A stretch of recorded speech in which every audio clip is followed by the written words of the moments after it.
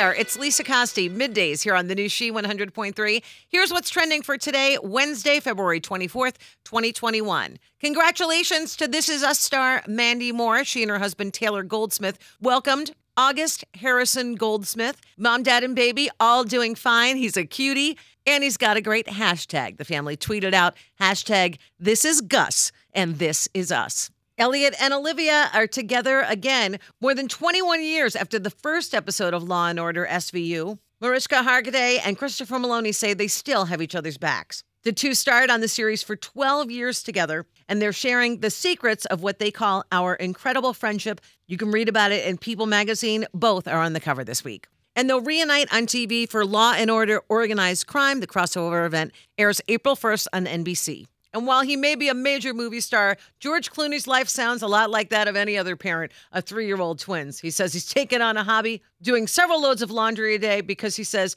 these kids are slobs. George also recently revealed that he cuts his hair with a Flowbee along with his sons, not his daughter Ellis, because, quote, my wife would kill me if I touched my daughter's hair. And that's what's trending today.